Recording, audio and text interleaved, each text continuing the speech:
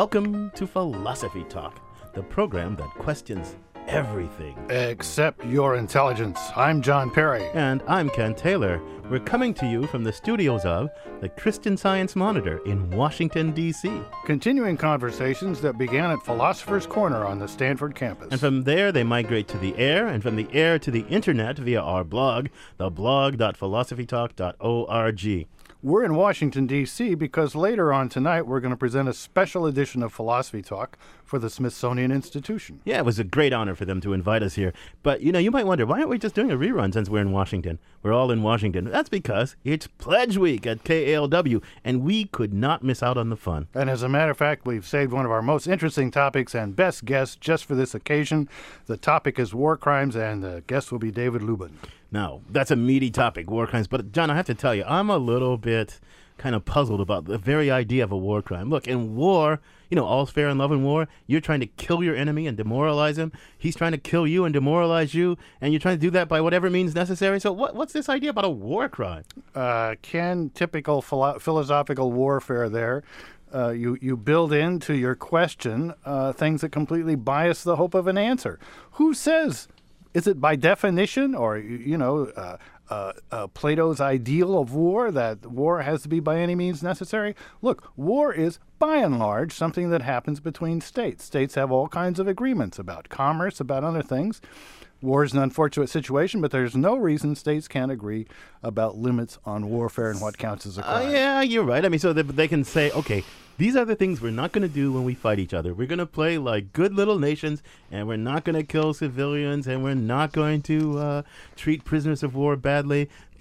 That sounds all very well and good. But, in reality, if you look at the history of it, aren't these war crime laws written by the winners? They say to the losers, too bad you lost, and the things you did, we don't want those done anymore. And so it's kind of winner's justice, isn't it? I'm not so sure about that. I mean, of course, after the war, the winners typically are in more charge than the losers.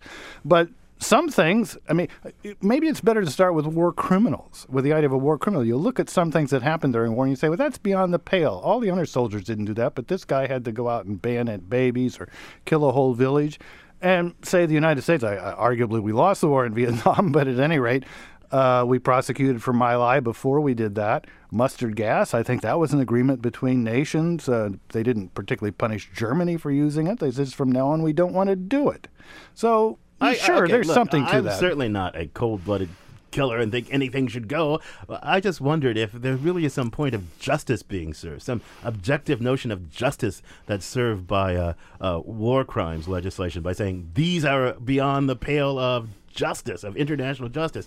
And you raised a good point. And you could look at it from the point of view of the victim, the person who was bayoneted, that served no purpose of the enemy except, torture and brutality and killing. And if we look at it from the point of view of the victim, the question about justice looms larger. And to help us think about what happens when war criminals are brought to the bar of international justice, our roving philosophical reporter, Polly Stryker, files this report.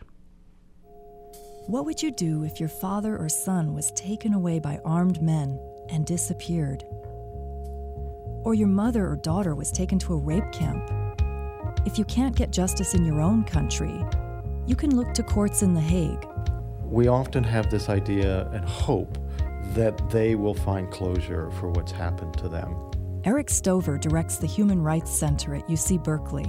What I've learned in my work, and I would just caution over and over, is that we should actually expunge the word closure from our vocabulary when we talk about victims.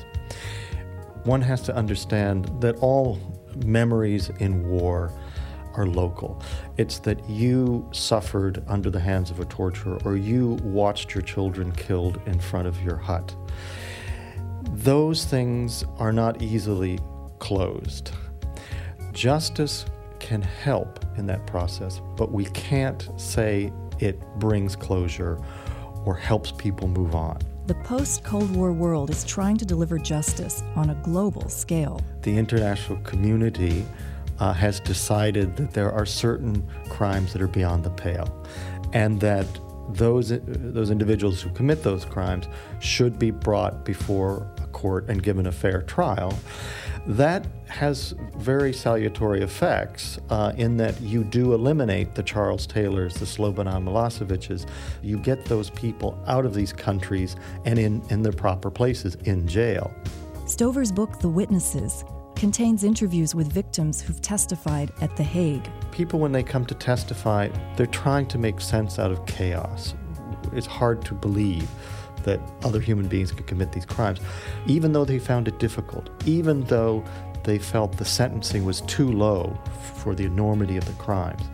It was a positive experience testifying. Not because they necessarily found closure, but because they felt that they had to go and testify on behalf of those who were lost.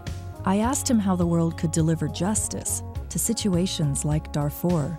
If we are going to say that there are certain crimes that when committed are crimes against all humanity, we can't just leave that as hollow rhetoric. It has to be that there also has to be action, and that action has to be sending in troops to stop the killing.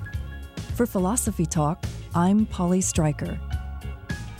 Thank you, Polly, for that fine report. You can listen to the rest of this episode by purchasing it on iTunes Music, or for unlimited listening, subscribe to our archive at philosophytalk.org.